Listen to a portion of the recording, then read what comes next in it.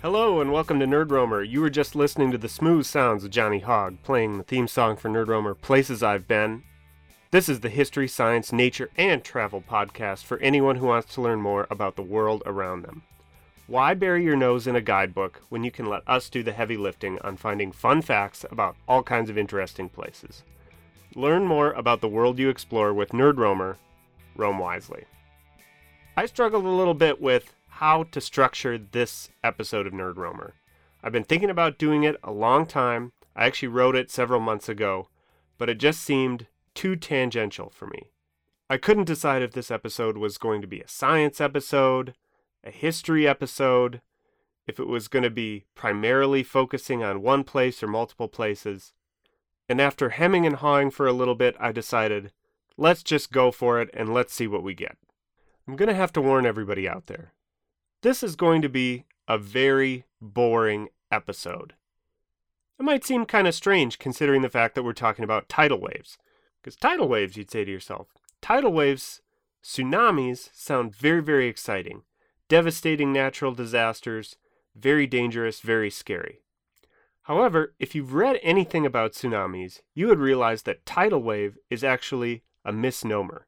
Tsunamis have nothing to do with the tides, are oftentimes caused by seismic activity or landslides, things like that. One-off events. They're not caused by the regular motion of the tides. No, what we're going to be talking about today is an actual wave that is caused by tides that is just extremely large. So what we're going to be talking about today are called bore tides or tidal bores, and these are waves that actually are tidal waves. So if anyone points at a picture of a tsunami and they go, hey, look at that tidal wave, you can say, actually, that's a misnomer. That's a tsunami, but tidal wave is a thing, and then you can direct them to this podcast. So that's great. We're starting out with semantics, so we're off to a great start. You can tell this is going to be a really exciting podcast. I warned you, this is for the hardcore nerds out there. As a case study for our exploration of bore tides, we're going to be focusing on one bore tide in particular, the bore tide that's generated in Turnagain Arm in Alaska, which is really the only large bore tide in the United States today. There used to be a decent bore tide that you would see in the Colorado River, actually more where it emptied into the Pacific Ocean on the Mexico side. So the Colorado River also used to have a pretty decent bore tide, but with the damming and drop in water level, that's not really a thing anymore. There are some small bore tides that you can see in the rivers in the U.S. Southeast, so like the Savannah River, for example, but very, very small, usually just a couple inches. So the bore tide in Turnagain Arm is going to be our case study tidal bore for the rest of this episode. If you're not familiar with Turnagain Arm, it's a body of water that's located very, very close to Anchorage, Alaska. So it basically comes right up to Anchorage, Alaska. And when we're talking about an arm in terms of geography, an arm is basically like an inlet of water. It's kind of like a mini inlet. It's just like an elongated, narrow body of water that branches off of a larger body of water. In the case of Turnagain Arm, it's an extension off of the Cook Inlet to the southeast of Anchorage. So the Cook Inlet is that big, kind of elongated bay that, if you're looking at a map, kind of leads right up to Anchorage. And then Turnagain Arm is very, very shallow, and it extends for roughly 40 or 50 miles to the southeast of that. Now, you all know how much I love a good tangent, and I love talking about history just as much as I like talking about science. I know a lot of people that listen to the podcast really, really like when we talk about history, and so I've got to mix in some history here because there's some great history with the Turnagain Arm. So you might be wondering, how did the Turnagain Arm get its name? What does that mean? Was there like a Henry Turnagain who discovered it? Turnagain Arm got its name, like many places in Alaska, from the exploration of Captain James Cook. If you haven't run into James Cook in your reading, you probably have if you're a history nerd, but if you haven't run into James Cook in your reading, I gotta tell you, this guy really got around. And when I say he got around, I mean he literally got around the world a lot. 3 times to be precise. But even within those 3 times, there was a lot of getting around within his getting around. This guy was like an inception of getting around. In 1776, America was being born, independences were being declared and whatnot.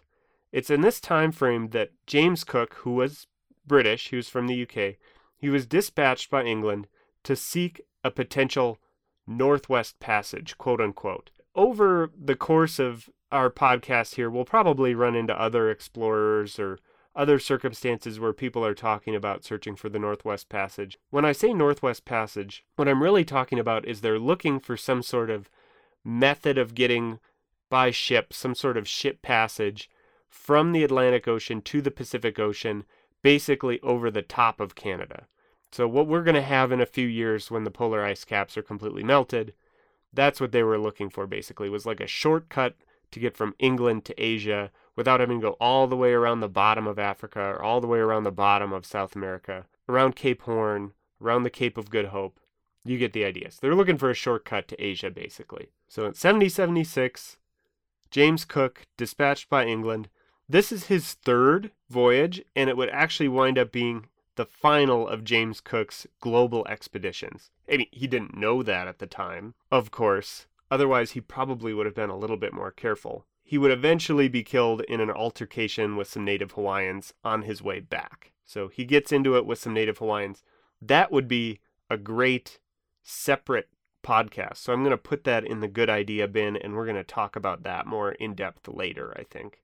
When James Cook departs in 1776 from England, he departs with two ships, the HMS Resolution and the HMS Discovery. Over the course of the next 2 years, because remember, I mean, these guys are sailing, they're under sail. These are not fast boats, so it takes them years to get around the world. So this expedition lasts for years. So over the course of the next 2 years, James Cook becomes the first European to visit the Hawaiian Islands, also makes landfall on the Pacific coast of North America. So he's going the long way. He's going from England, he's going all the way down around Africa, past New Zealand, past the Hawaiian Islands, past Tahiti, all those places, winding up on the Pacific coast of North America. And he hits the Pacific coast, and the guy heads north.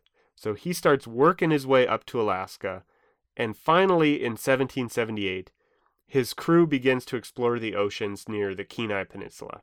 Now, pardon me, there's a lot of Alaskan geography in this podcast. It's kind of fun to familiarize yourself with. Kenai Peninsula is basically like the little goatee that hangs off of Alaska right below Anchorage. Kenai Peninsula and Anchorage, pinched between those two is the Turnagain Arms. So when you're picturing Alaska in your head, Kenai is just like that little goatee that's hanging off of Anchorage. 1778, Cook's kind of poking around there with his ships, and as his crew starts to explore the Cook Inlet, which he, that was obviously an impressive inlet because he took it, for himself. He named it after himself. So they're exploring the Cook Inlet, which leads up to where Anchorage is today. They note two arms at the end of the inlet that start protruding back. And they were curious. They said, this Cook Inlet, this seems pretty promising for a Northwest Passage. I mean, this is poking into the land quite a bit here. Maybe this is going to poke all the way through to England and we'll pop out and we'll get a biscuit. So they start exploring up Cook Inlet. They find these two arms. One goes north, one goes kind of southeast. So Cook sends a party out to explore the first arm and report back. These expeditions were led by his ship's master, who is a man named William Bligh. So Bligh heads up this first arm in a smaller boat and finds that the first arm ends without any sort of passageway through to the Atlantic Ocean. So they hit a roadblock at the end. There's a big river there that kind of extends up into the interior of Alaska. It's got great fishing. It's got a great fishing river. They didn't really care at the time. So Bligh goes up this arm, finds that it just kind of ends in this river, and goes, nuts, and starts heading back to report back to James Cook. They wind up naming this arm the Knik Arm, spelled K-N-I-K, which means fire in a local Native American language. So I think this may have just been the native people's name for this arm. I'm not sure. Probably named that because there's a ton of volcanoes around that area, and over 200 miles away, even to this day, you go there, you go to where this Knik Arm is. Over 200 miles away, you can see Denali to the north. But you're just ringed by all these different huge volcanoes and big mountains poking up. So that's probably, I'm guessing, where that name came from. Anyway, he reports back to James Cook and he says, you know what? Thanks for doing that. We got one more arm to check out. I don't know how promising it is because it looks really shallow, but why don't you just take the little boats and check that out too?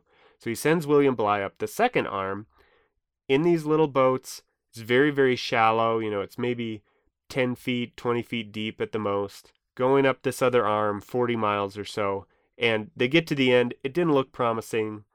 There's no passage at the end. That also ends in a small river. And so they have to turn around and head back to James Cook to report back. No Northwest Passage again. No dice. So they wind up giving this arm the name Turn Again Arm because they had to turn around again there. So that's where that name comes from. There's no Mr. Turn Again. It was just a disappointment. Now, you know that I love tangents and I love history. So let's pile some tangents on top of our tangents. We're going tangential squared here. So as a side note, William Bligh, this ship's master, eventually this guy works his way up the ranks. Apparently he was so good at exploring these arms that they just had to keep promoting him up. And eventually he became the captain of a ship that you maybe have heard of, and that ship was the HMS Bounty. So on an 1889 voyage, roughly about a decade after this time with James Cook, on an 1889 voyage, he's taking a crew of men on the HMS Bounty out to the South Pacific. So they're headed to some islands in the South Pacific. The HMS Bounty was dispatched on a kind of support or supply or maybe more like investigational support mission for plantations in the Caribbean that were staffed by slaves. The plantation owners had been running into difficulties with food supply, and so one of the ideas that the British government had was to transport breadfruit, which is a very easy-growing, calorie-dense food that's found in the tropics, especially the South Pacific. They felt like that would probably grow really well in the Caribbean and might be like a cheap, easy-to-grow source of food for slaves working on plantations there. So they sent William Bligh on a trip around the world to go grab some breadfruit and bring it to the Caribbean. The trip wound up going a lot longer than was planned. There was some bad weather. There were some setbacks with getting the breadfruit plants. And as they were waiting in Tahiti to get these breadfruit plants, it's said that potentially his crew at that time decided that they really, really liked Tahiti and wanted to stay there. Bligh packs up the crew with the breadfruit, starts making his way back so they can stop by the Caribbean, drop this breadfruit off. And it's at that point that some of the crew mutinies. Not the whole crew, not even the majority of the crew, but the crew mutinies and captures Bligh, ties him up. The reasons for this are not 100% clear, but seems like probably related to the fact that they just wanted to stay in Tahiti, didn't want to keep going through this miserably long voyage that they had been on.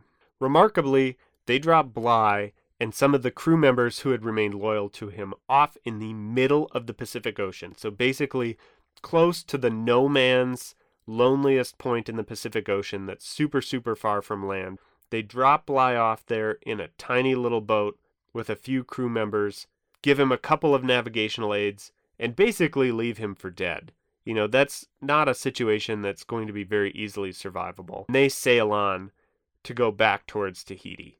Bligh, however, being a great navigator, winds up navigating the boat. They try to land on some other islands, but there's no friendly settlements there to them. They actually get into some conflicts, and one of the crew members gets killed. Eventually, they wind up at Timor, which is the nearest European settlement to where they had been dropped off. Over 4,000 miles away, which is just absolutely nuts. Eventually, word of the mutiny gets back to England. They dispatch another ship to go catch the mutineers.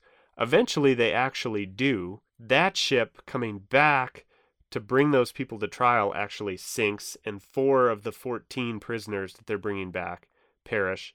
They get 10 people back to England eventually. Bligh gets court-martialed because he lost his ship, gets acquitted during the trial because they determine it wasn't his fault. Of those 10 people that survived the voyage back, some get convicted of treason, some get acquitted, some get pardoned. 3 wind up being convicted and actually hanged for the mutiny on the HMS Bounty. And of course, this whole incident has gone on to inspire classic works of literature, film, etc. Bligh went on to have an interesting life. He lived through another subsequent mutiny and rebellion, this time on land, when he was serving as a governor of New South Wales, a colony in Australia, where he was overthrown once again before England took back control of the colony. He wound up being court-martialed several times in his life and acquitted, and eventually died in London and was buried there. I don't know if Bligh was kind of a jerk or if he just had really bad luck or what.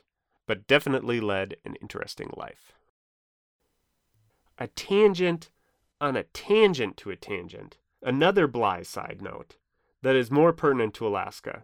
So as part of their exploration of the Alaskan coast, Cook's crew also mapped out and named some features in Prince William Sound, which is kind of a little bit further east of the Kenai Peninsula. So it's a little bit further east. They probably came to that first. So this is near Valdez.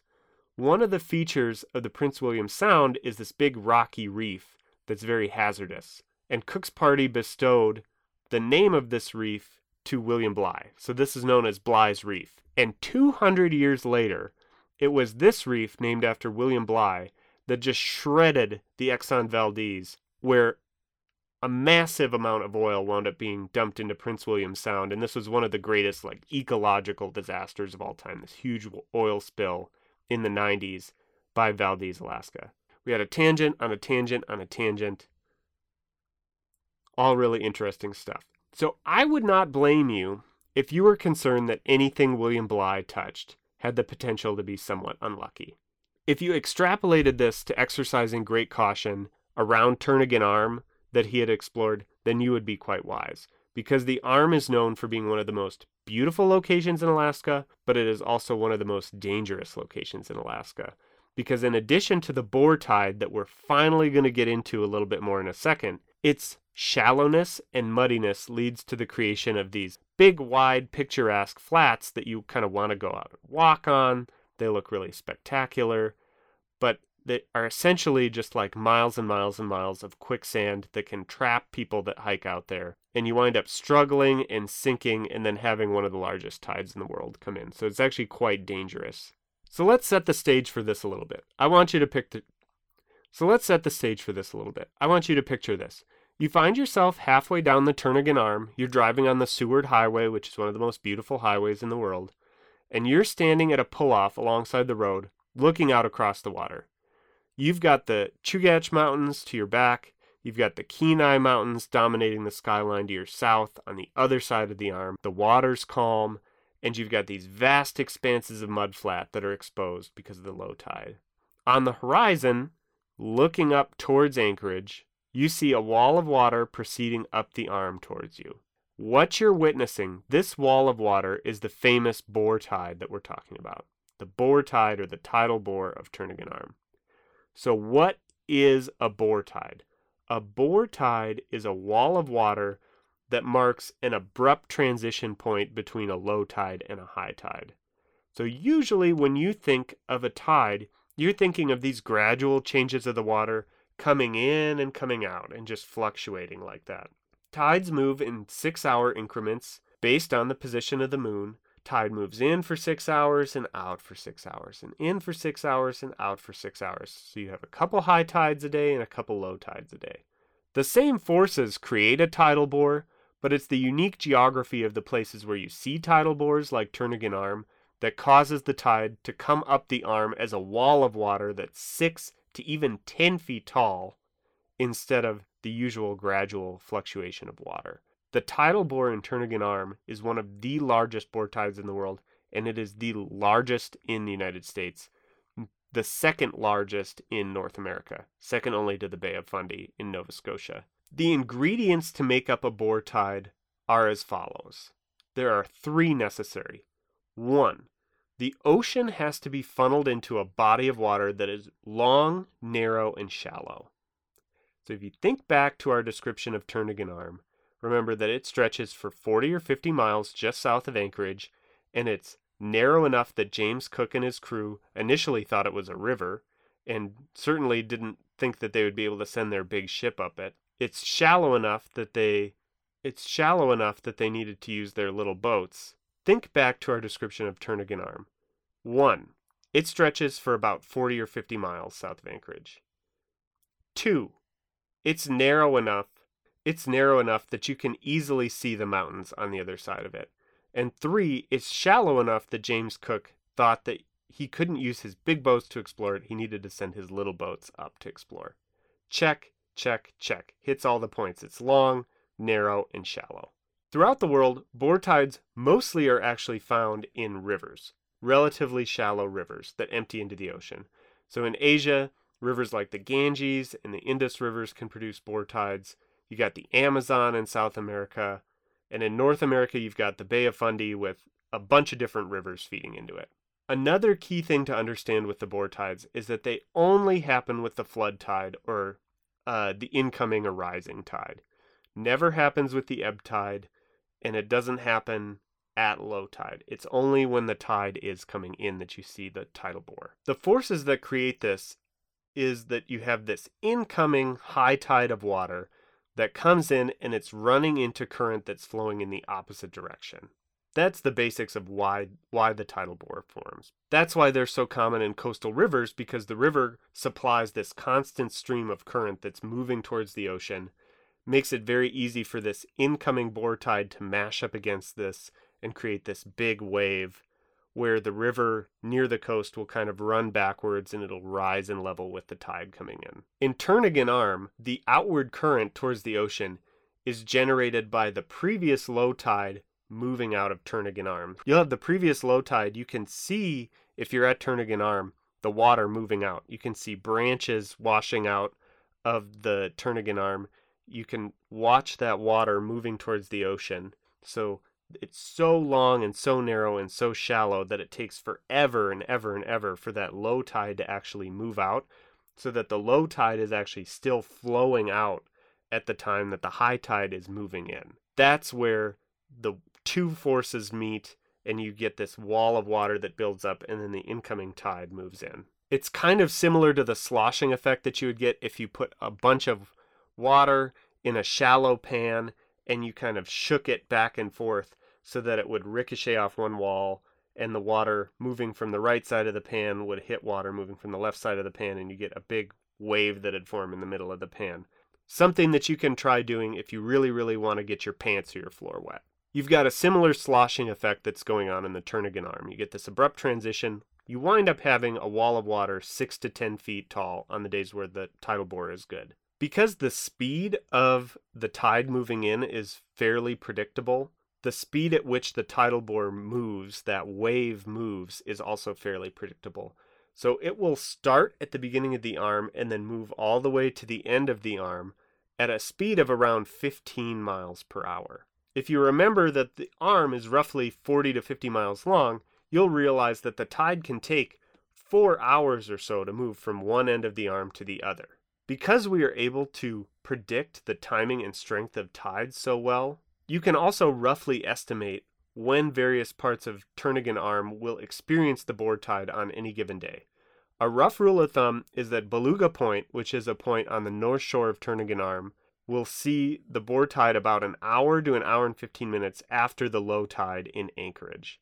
You can also predict the appearance of the bore tide based on how strong the tide is for that day. So it's no surprise, really, the bigger the tide, the bigger the bore tide you're going to see. You want to see a tidal difference between high tide and low tide of at least 27 feet to give you the most spectacular bore tides. And those are the bore tides that'll really draw all the spectators out, and it'll draw people out to even try things like surfing. The tide is predictable enough that people will go out of their way to come watch it, and like I said, surf it. If you're a true boreaholic, if you just love watching the bore tide, you can even view the tide multiple times in a given day, because as we said, it moves up Turnagain Arm at 15 miles an hour, so you can go to one viewpoint and observe the tide, and then leapfrog it driving further up the arm, and then view that wave come past you again multiple times. So if you're a true boreaholic, you can work your whole way up the arm watching the tide. Remember that these big tidal fluctuations are also what make this area somewhat dangerous. So make sure if you're there to observe the tide, you really don't want to be down on the beach or the mudflats. You probably want to be up on one of the rocks that's well above where the tidal water is going to come in. Ecologically, the bore tide is also very, very significant. That moving of the water in and out so aggressively really stirs up a lot of the small fish. It stirs up a lot of the other invertebrates that animals will eat. So the times around the bore tide can be a great time for wildlife watching in that area as well. If you're out there watching the bore tide, it's not uncommon around that time to see harbor seals, beluga whales, which prefer those kind of soft, shallow, flat, muddy bottoms like you've got in Turnagain Arm. That's perfect beluga whale territory. you'll see seals, beluga whales, birds coming in, exploiting that boar tide to move along Turnagain Arm and hunt those small fish like the famous Alaskan hooligan to feed on. While there are other places in the world to see boar tides, one of the things that makes Turnagain Arm so unique is the accessibility of the boar tide. It's so visible from the Seward Highway. There are numerous pullouts and there are nice little spots along the highway where you can view the boar tide coming in. And it's just a very dramatic setting because you've got these huge snowy mountains on either side of Turnagain Arm that are really like lending a lot of drama to the scene. So very spectacular place to view the boar tide. The other place in North America that's just really, really accessible with a consistently great boar tide, like I said, is the Bay of Fundy. So if you go to either an Alaskan tourism website or Bay of Fundy tourism website, if you want to look into what the experience is like at each place, the thing the Bay of Fundy has going for it is that there are numerous rivers where you can see this kind of activity there. And they have the largest tides in the world at the Bay of Fundy. So they are a little bit larger than the tides at Turnagain Arm. The boar tide is a little bit bigger, but depending on where you live in the country and kind of what the situation is with traveling at that point, you know, Alaska versus Canada might be more easy for you depending on where you're coming from. Thank you for listening to that episode of Nerd Roamer. If you liked what you heard, be sure to find us on your podcast app of choice, subscribe, leave a review on Apple Podcasts, really helps us out. If you want to make sure you don't miss out on Nerd Roamer news and other content related to the episodes, give us a follow on social media. At Instagram and Twitter, we can be found at @NerdRoamer. And for full descriptions of episodes with some bonus content, be sure to check out our website, www.nerdroamer.com. Until next time, keep roaming, nerds.